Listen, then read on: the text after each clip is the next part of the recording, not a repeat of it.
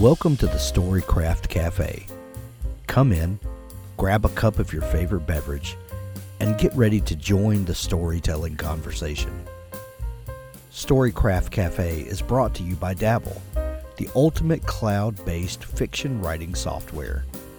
Here we're going to bring together storytellers from all walks to encourage and empower you to craft your best story.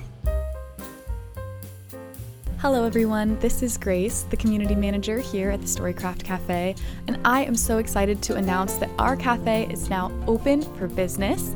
We opened on Friday and we had such a great time. So many people showed up. There was great conversations happening in the community. We had an amazing interview with Christopher Paolini. The recording from that is up, so you can go look at it on the community. And I was just overwhelmed with the amount of support that we were shown. So if you want to be a part of this project and come hang out with us, you can find us at the Storycraft Cafe. That's STORY.CAFE. Again, that's storycraft.cafe. We would love to see you, and I hope to see you there soon. Today on the Storycraft Cafe podcast, we have a special bonus episode with James Rollins. Before we hear from James, V.E. Schwab tells us about the early days of her writing career and how she formed good habits that have served her well into her career. I knew I could do it, and my very first book, as bad as it was, because I came from poetry, it was also quite pretty. The wording itself was quite nice, and it was very lyrical, yeah. And my first book, which was like the first book I wrote, was not actually The Near Witch.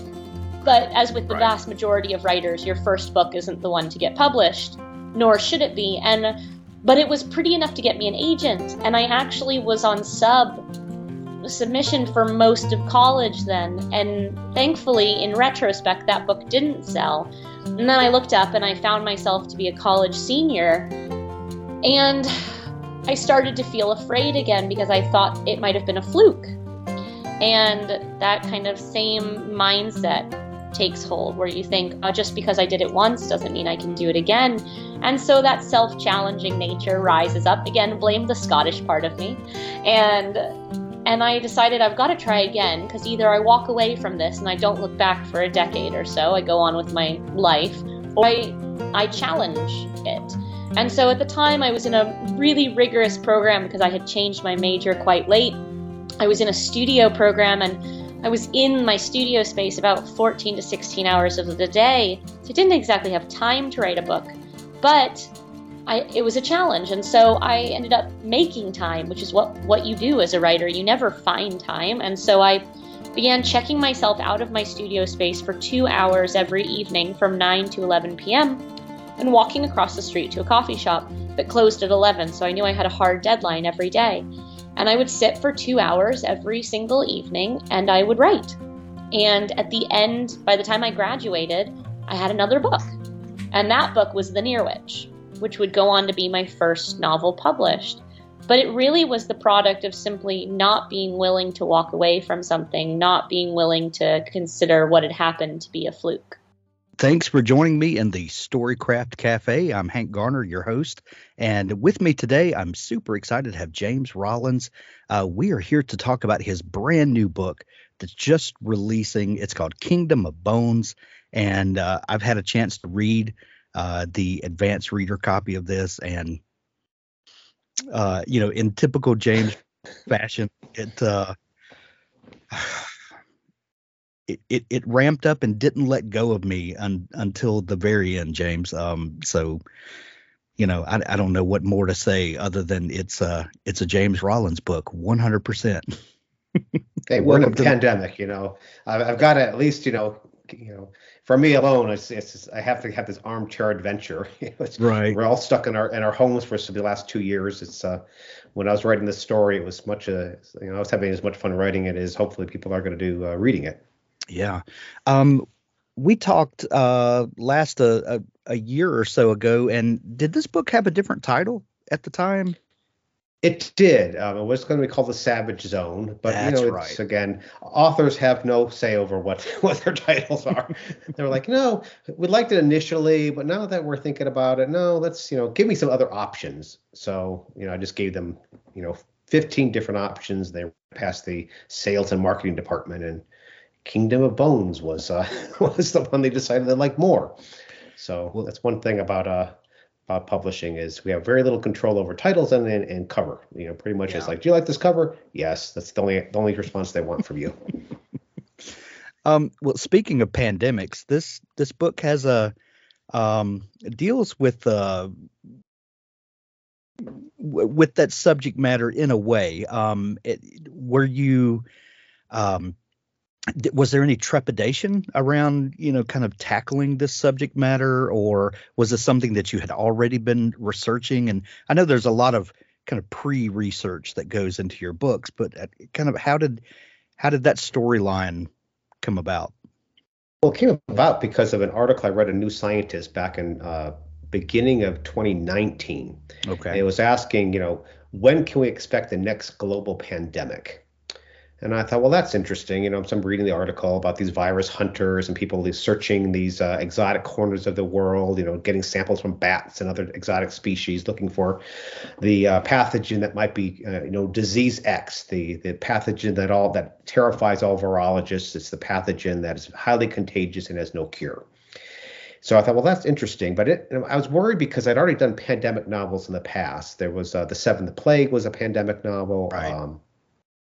So I didn't really want to do another pandemic novel, but the more I was, sort of following this thread, I found more about the weird biology of viruses, the strange way they're connected to our own evolutionary history, and I became sort of intrigued about doing a viral novel, sort of shining a light on the weirdness of viruses in general.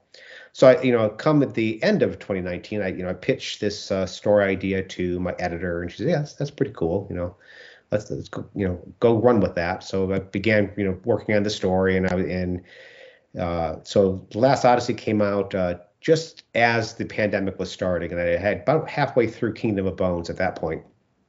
And my editor then, of course, called me back and said, "Did any of the virologists you were speaking to, did they warn you about what was going to happen? Was there any inklings that this was going to occur?" Yes. How weird it is that you're writing a virus novel just as a pandemic's beginning. Right. And at the same time, I'm thinking, it's sort of, a bit of serendipity that this is happening, not a good serendipity. Right. But at the same time, I'm thinking, who's going to want to read a book about viruses in the middle of a pandemic? You're probably going to be sick and tired of it. So there was a lot of, should I really write this? Is it not insulting, but is it rude to sort of tackle this novel when people are suffering from a viral pandemic? Right. Is it best? Can I write a popcorn adventure novel, a big roller coaster about a virus when people are dying? So I was on the fence about throwing the entire idea away. But I kept working on it, and because again, we're halfway done. It's hard to stop a novel. So your train tracks are laid. Well, I'm just going to, finish writing it, which was a challenge in and of itself because I had to keep tweaking this novel as I was writing it because, the zeitgeist of the average reader's knowledge of viruses has expanded over this past year. So 100%. Things I had to make sure that all my details were accurate, to make sure that what I was saying did not seem out of sorts with what was happening with the current pandemic. So there's a lot of tweaking that was involved in writing the novel during this pandemic. So a popcorn adventure is exactly how I described this book to a friend of mine just this morning. We were talking about it, and I said this would make an epic summer tentpole popcorn adventure movie. This would be, because at the beginning you push us off that cart of the roller coaster, and we're in. It's just immediately. Did the reality of a global pandemic and how that all unfolded, did that sort of ratchet up the level of adventure and tension that the book came about? Because it feels like it was written very close to the bone, very raw. We can interpret and project our own stuff onto books that we're reading, but to me, it very much had that sense of immediacy to it. Do you feel like that affected the writing at all? I think it did because, I love doing research, and probably too much, and I probably make my readers read too much of my research at times. When you're in the midst of a viral pandemic, and now you're thinking about, how am I going to protect my own life or the life of my family members? Now it becomes not just a matter of what's cool to put in a novel. It's like, what do I need to know that's going to potentially save my life and save other people's lives? And I was also curious, was this virus, produced in the lab? Was it engineered? I'm trying to do research to follow through that. Is it possible? What's going on? Why are bats such a vector for disease, for viral diseases? Why everybody seems to focus in on bats? So a lot of these questions that were raising in my own mind during the pandemic, I would research just because I was curious to get the answer. And I found out that weirdly they were dovetailing into the adventure I wanted to tell. So it was a combination of both my self-interest, self-preservation, and finding more intriguing details to sprinkle throughout the novel. So this is the 16th Sigma Force novel, is that right? It is. Again, it's always hard for me to exactly tally the number because Sandstorm, I sort of describe it as the prequel to the novel, right, even though it is counted as number one because Sigma Force is more sort of the support team for the main cast of characters. Right. But that is where Sigma is first introduced, and so we do count that as book number one. So this would then be book number 16. So this is a cast of characters that you are intimate with. I mean, these people, back to front, and there's a certain freedom that comes with writing a long-running series. The world building, if you will, is kind of in place already. We understand the world that the story is going to take place in. We understand the role of the characters, and we understand some of their personal lives that have kind of unfolded throughout the books. What are some of the challenges that come with? We know what all the benefits are of writing a long-running series, but what are some of the challenges of keeping this group together? And there've been some people that have come and gone, but what are some of the challenges of keeping this ball rolling and maintaining relationships and their place in the world and all of that stuff? Well, initially, I was not planning on doing a series. As I mentioned before, Sandstorm might be the first book in the series because that's when I introduced Sigma. Right. So I was getting a lot of pressure from my publishing house. Jim, do a series. All my early stories were standalone adventures. From subterranean to excavation, deep fathom to Amazonia. They're all separate cast of characters. They're standalone adventures. And I resisted doing a series because I had an issue with doing a series, and it's what I call, maybe I mentioned this before to you, Hank, I can't remember. It's what I call the Jessica Fletcher syndrome from Murder, She Wrote. Here's this old woman from Cabot Cove that's always falling over dead bodies. I've never stumbled over dead bodies, so you begin to wonder, what's her problem? Why is she always stumbling over dead bodies? So your suspension of disbelief becomes strained. Why is this one character always getting into these problems? Right. By the way, I think the final resolution, the only thing that would make sense for Murder, She Wrote would be the finale, which reveals that Jessica Fletcher is a serial killer and that she's been, framing everybody all along. Yeah. Then my suspensions of disbelief would dissipate because then it would, of course, that's why it's happening. Right. But the second problem with a serious character is that it's hard to maintain jeopardy. Yeah. Is that, somebody might put a gun against Jessica Fletcher's head in an episode, but that trigger's never going to be pulled as much as you might like it to be pulled because she's in next week's episode. So it's hard to maintain that level of threat and get that heart beating of that viewer. So, I just didn't feel enthused about doing a series until I wrote Sandstorm. And here is this team of Sigma Force, these ex-special forces soldiers, retrained in scientific disciplines to protect the world against various threats.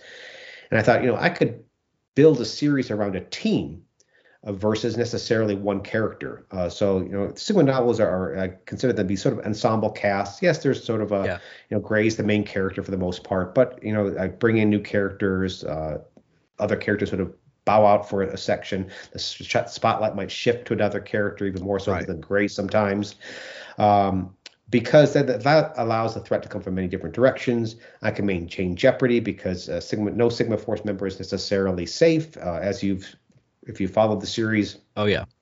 There have been surprising deaths and surprising maimings. I'm very cruel to my characters because Sigma Force can always recruit a new member. Right. So that got Please me over don't that mess with hump. Gray. Please don't mess with Gray. Anyway. The more you tell me that, the more I. Of course. Do you have a spreadsheet or a poster on the wall of something that this person is safe, this person you never know. Like, how do you decide who you're going to maim or kill off? Is there any rhyme or reason, or or you just wake up unhappy with someone? It's when someone tells me they really like a character, then it's time to knock them off. No, I'm just joking. Hate Gray. It's hate Gray. So basically that's one of the advantages of a series is that you get to explore these characters' lives over the span of many books. In Map of Bones, the second book in the series, the book that sort of introduces Gray and the team that you follow through the bulk of the rest of the series. And I should make it clear, by the way, is I tailor each book that if you've never read any of the previous books, you can jump right into Kingdom of Bones and read it without having to necessarily read everything else. Not too many people have read my books in order. If you feel like hopping in a Kingdom of Bones, just hop right in. But again, over the breadth of the series, you can do things with the characters that you can't do within the span of a novel. Map of Bones, Seishan, shoots Gray, but by book 16, they're married and they have a kid. Right. It's hard to carry that arc from there to there over one book without it being farcical. So but over the course of 16 books, I can manage to massage that relationship.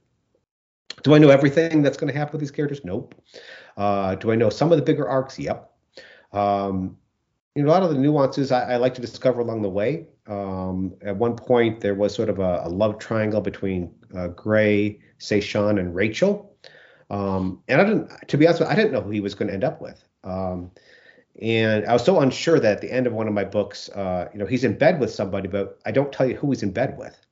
You just know it's one of the two. Right. And so at the end, I just on social media, I just got online and said, who do you think is in bed with Gray, and who do you want to be in bed with Gray?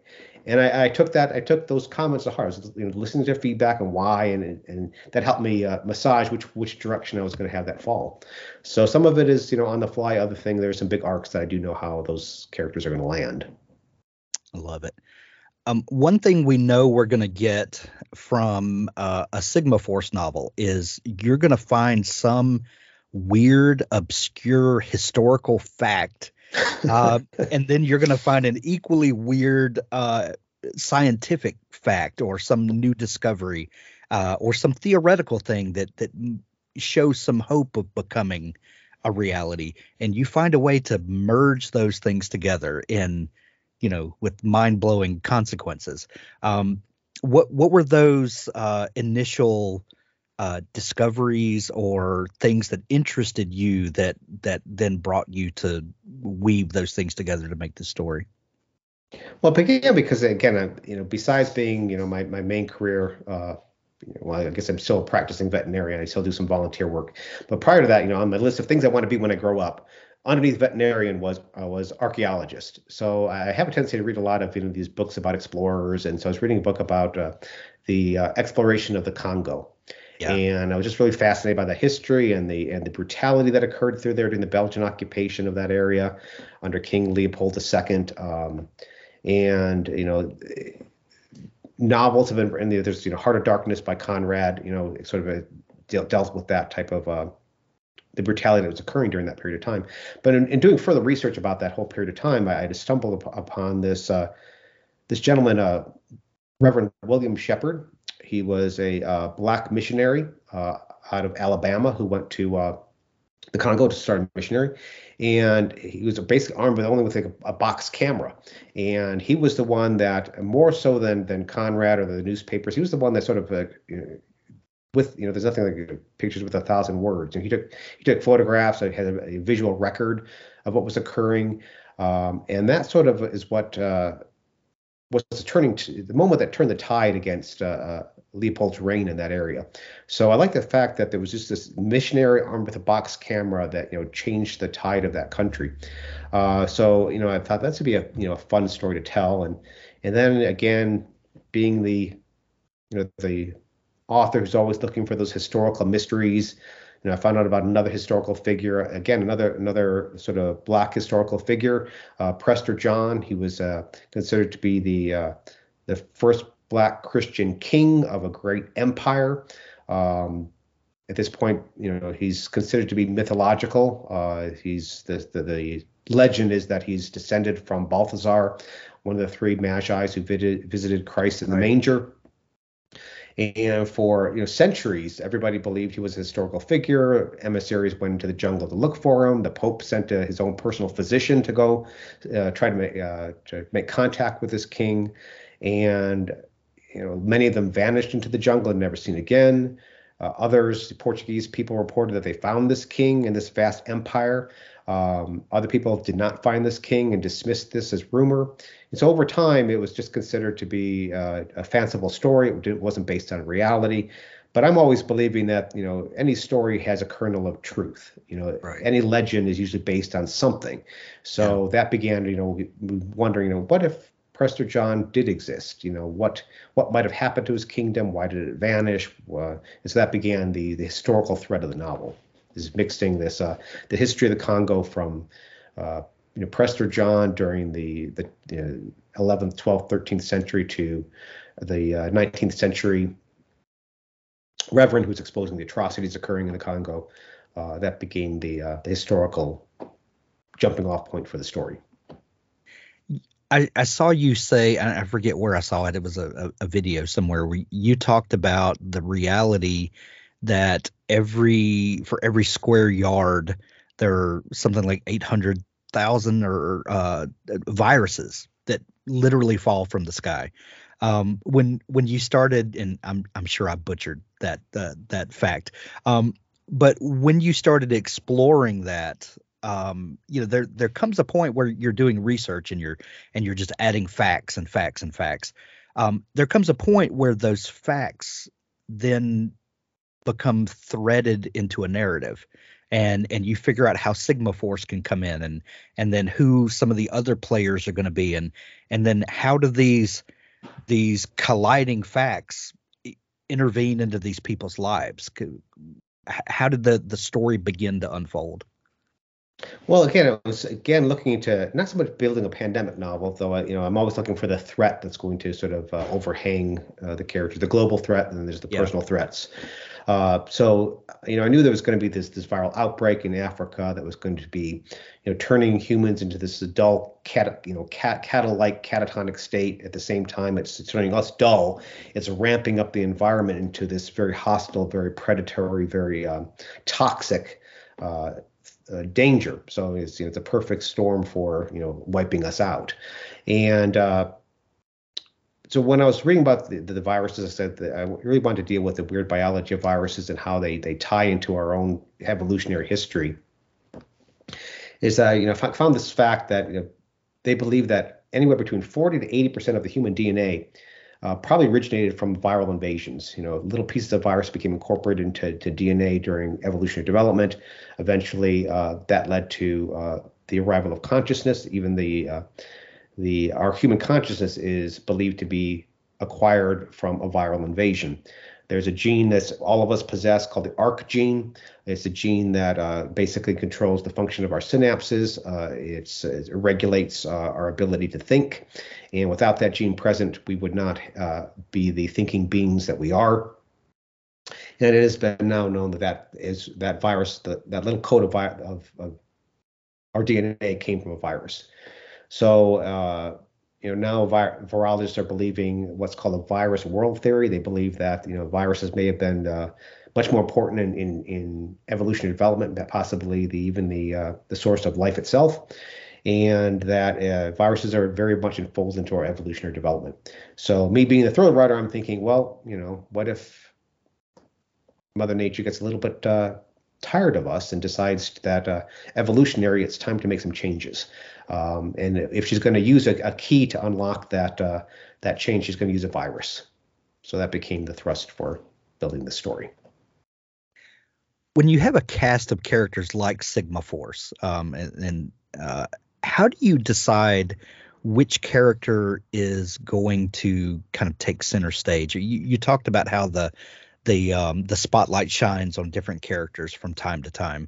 How do you decide who's next up on stage and who gets to kind of carry the story, for lack of a better term?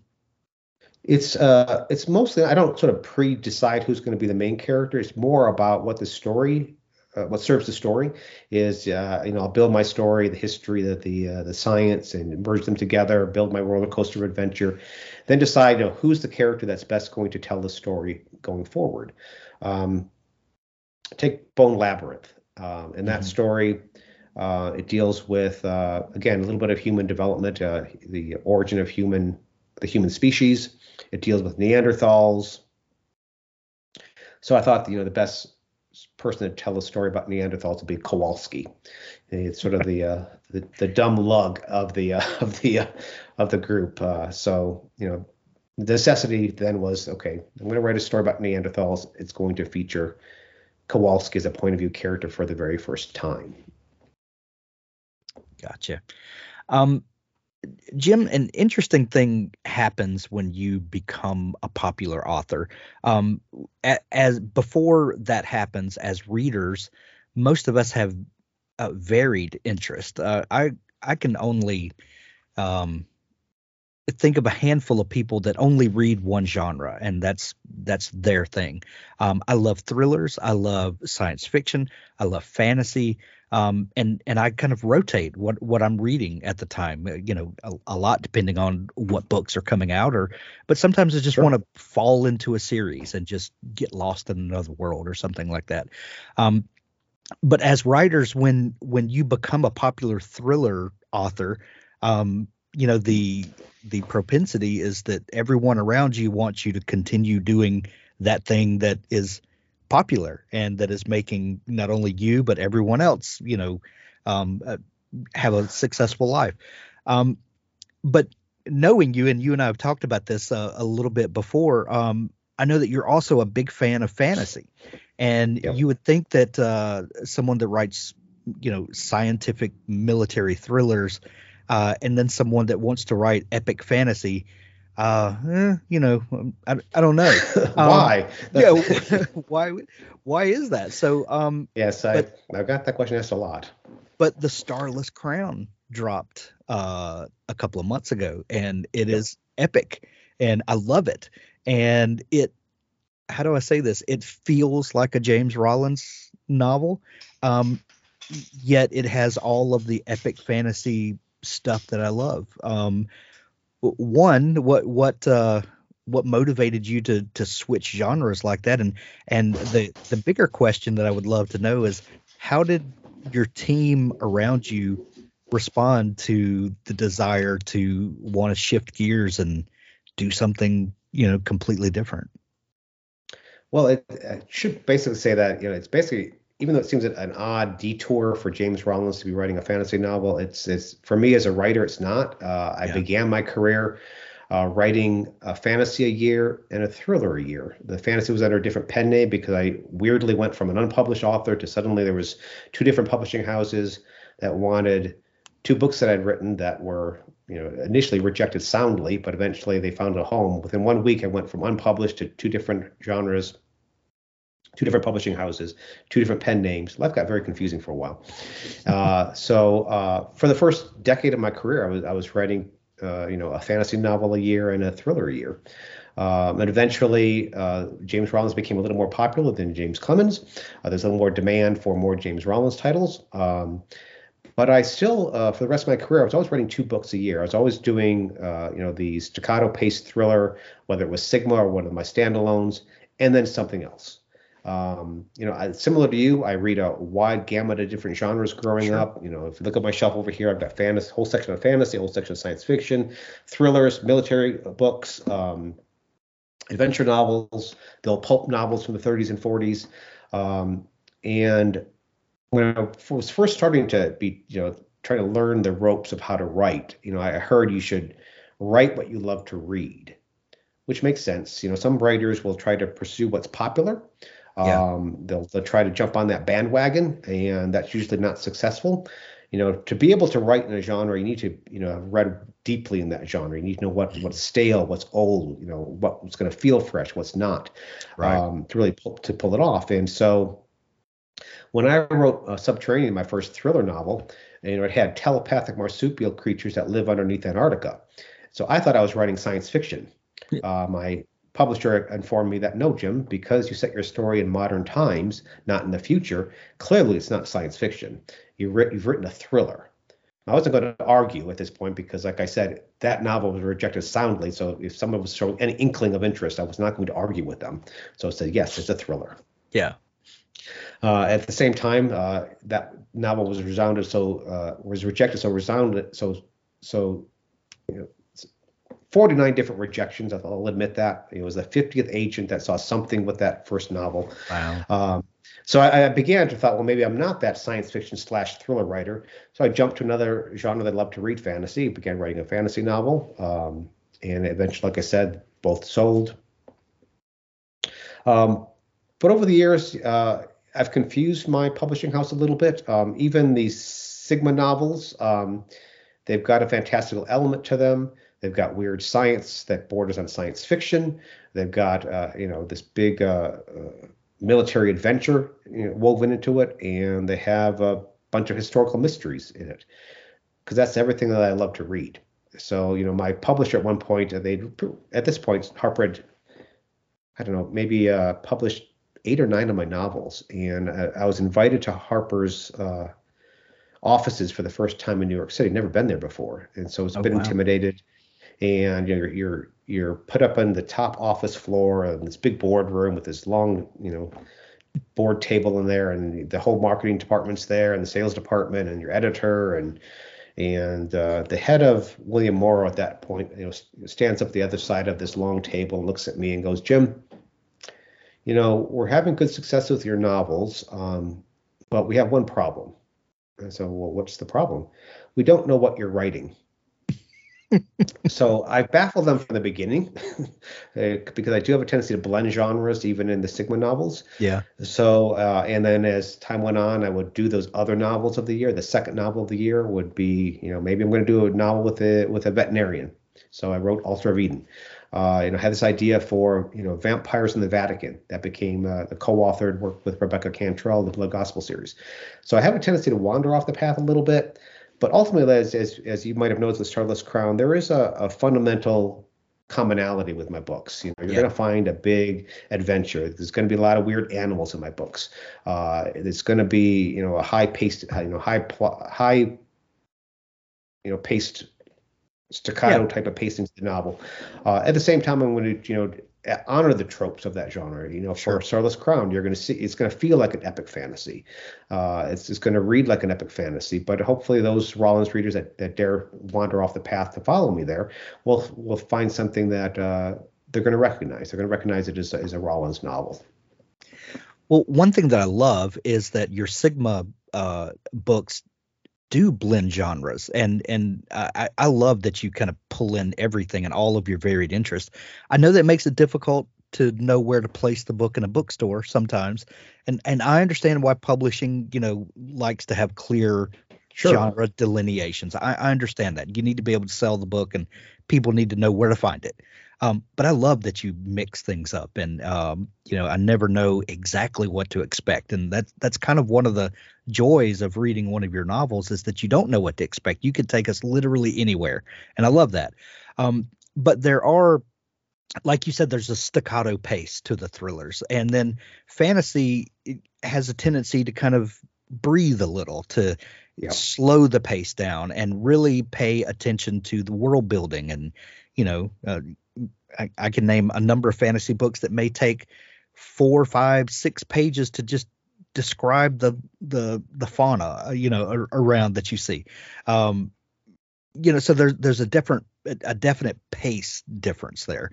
When you're switching gears from a Sigma novel and then writing a fantasy novel, are there any things that you use to change your mindset to embrace the difference in the writing style, which will then, the reading style will follow? And do you pay attention to those things? Does it make a difference in your preparation to write, or how you go about the writing of that novel? Oh, definitely. I mean, that's one of the things why I liked writing a fantasy novel a year and a thriller a year, is you are working a different set of gears. Yeah. It's when you're writing the staccato paced thriller, there's a certain way I tackle that novel. There's a different way I write that novel. When I switch over to the fantasy, it's a totally different mindset. It is a lot of world building. It is slowing the pace down. It is you're allowed the luxury of a little bit more description than you necessarily can can pull away with that modern day thriller.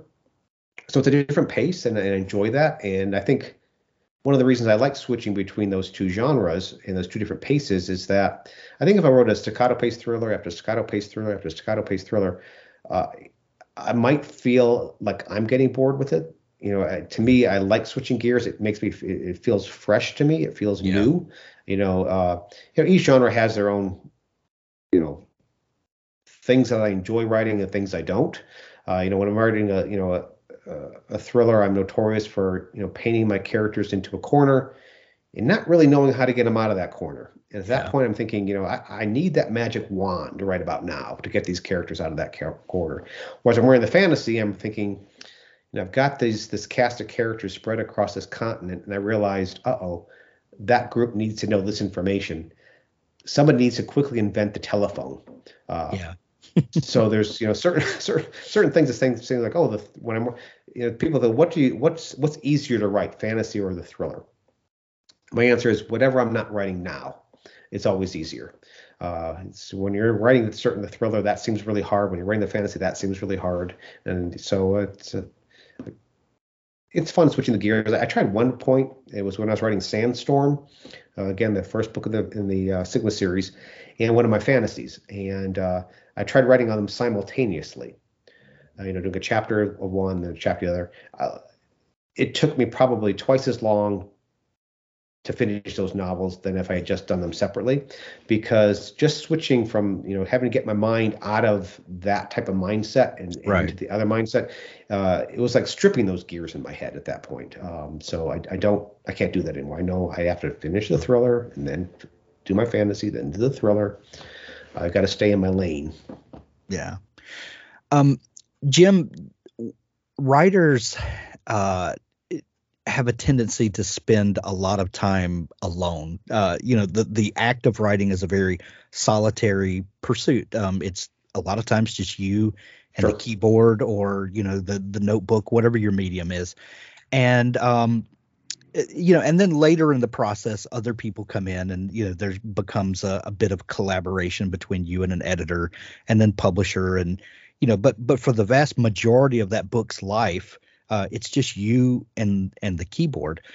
We have recently launched a community, the Storycraft Cafe, where writers can come in and commiserate with other writers, can share their work and get feedback and that sort of thing, or just to encourage one another when you're having a bad day.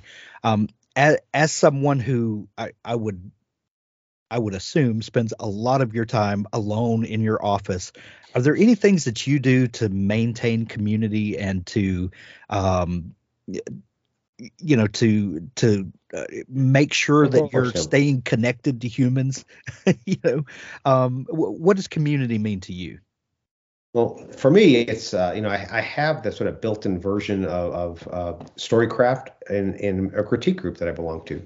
Nice. It's 12 of us. I've been with the same group now for going on 30 years. Wow. I was with the same group before I was ever published. They've seen my early short fiction that's now buried in my backyard, never to see the light of day. They've seen my rudimentary steps from trying to craft short stories to working on my first novel. And they're the ones that are right now critiquing Cradle of Ice, the second book in the fantasy novel. So we meet twice a month, and initially it was at a restaurant. Now, of course, it's via Zoom, though hopefully we'll eventually get back to going to restaurants again, so we have more, FaceTime. Yeah. But, we share chapters, we critique each other's work, we chat about life in general, we talk about writing in general. It's a mixture of published and unpublished authors. We have somebody as young as 12 working in the group now. that we have somebody in their 80s that's working on a story. So they come from all different aspects of life. So it's nice getting 12 first eyes on my work. They're great for getting different inputs. Find it. They challenge me. As much as I expect them to bow down when I walk into the room, they don't. They know me from the beginning, so they're very honest with their critiques, and they will hold my feet to the fire.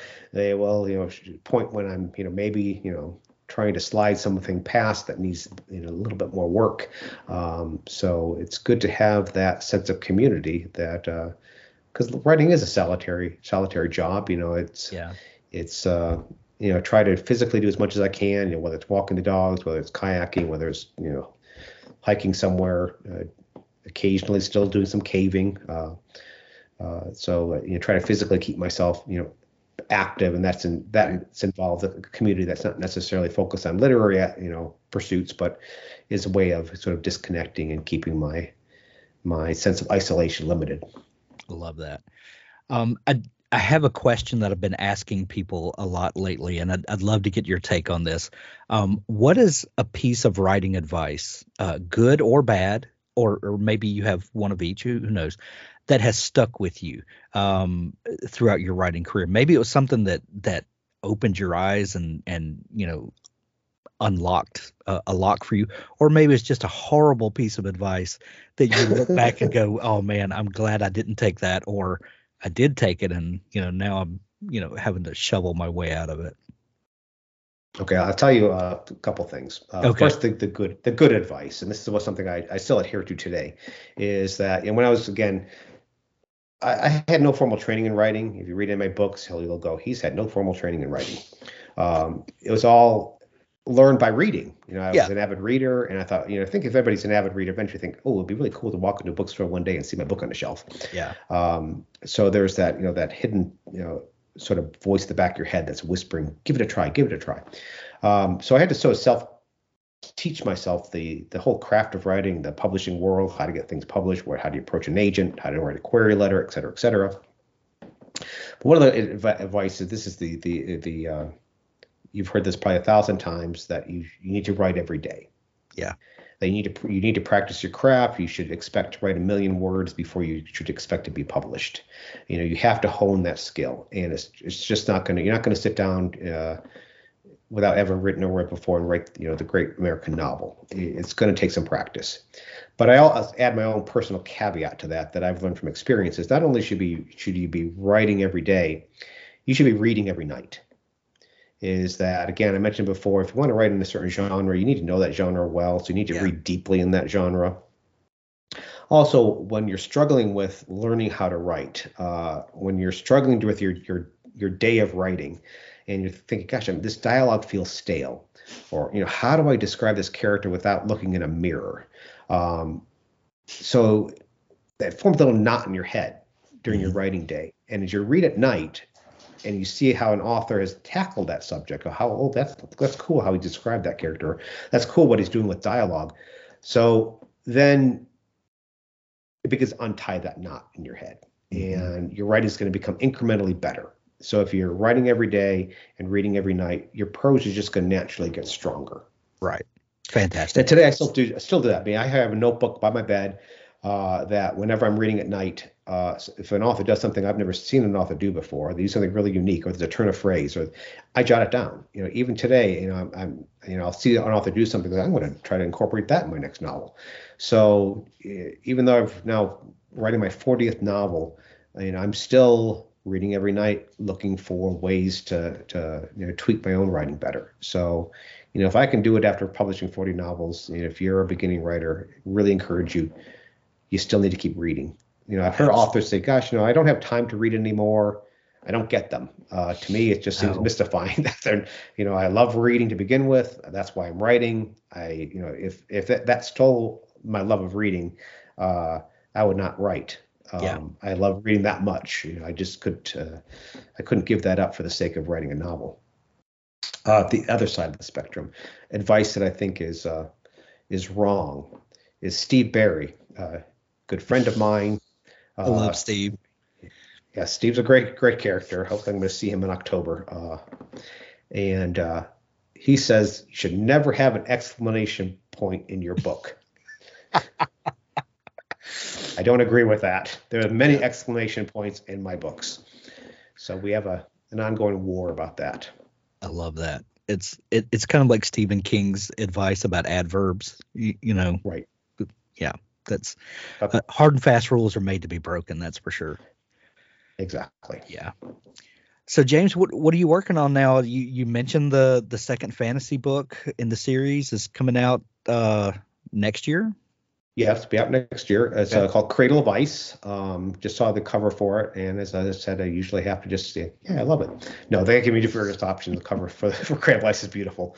Working with the graphic artist who did the animal sketches that you see in Starless Crown is continuing with the creatures in the second book. So working with her on that. Nice. Beautiful work. So I'm really excited for people to see what she's done with this next novel. Working on, of course, the next Sigma novel, which is deals with how to describe this. It deals with Aboriginal mythology. It deals with the colonial history of Australia. It deals with the expansion of the China's military into space, and it's a great treasure hunt for a mysterious artifact that might prove that we're not alone in the universe. So that's coming up next in the Sigma. Can't wait. When people are hearing this, you can run out and grab the new Sigma Force novel. The new fantasy novel, Starless Crown, is out everywhere already. Go pick up Kingdom of Bones. You will not be disappointed, I promise. James, is your website the best place for people to kind of dig into all the great stuff you're doing? Yeah, I always consider my website to be the encyclopedia of James Rollins. If you want to know all about the books, or about tour dates and details, about there's a section if you're a writer, sort of a Q&A about writing questions. There's in there too. For just the day in, day out, what's going on with my life. I'm on social media. Probably too much. I could probably get another book written if social media was ever invented. So again, whether it's Instagram, Facebook, Twitter, I'm on all the different sites for the day-to-day life of James Rollins.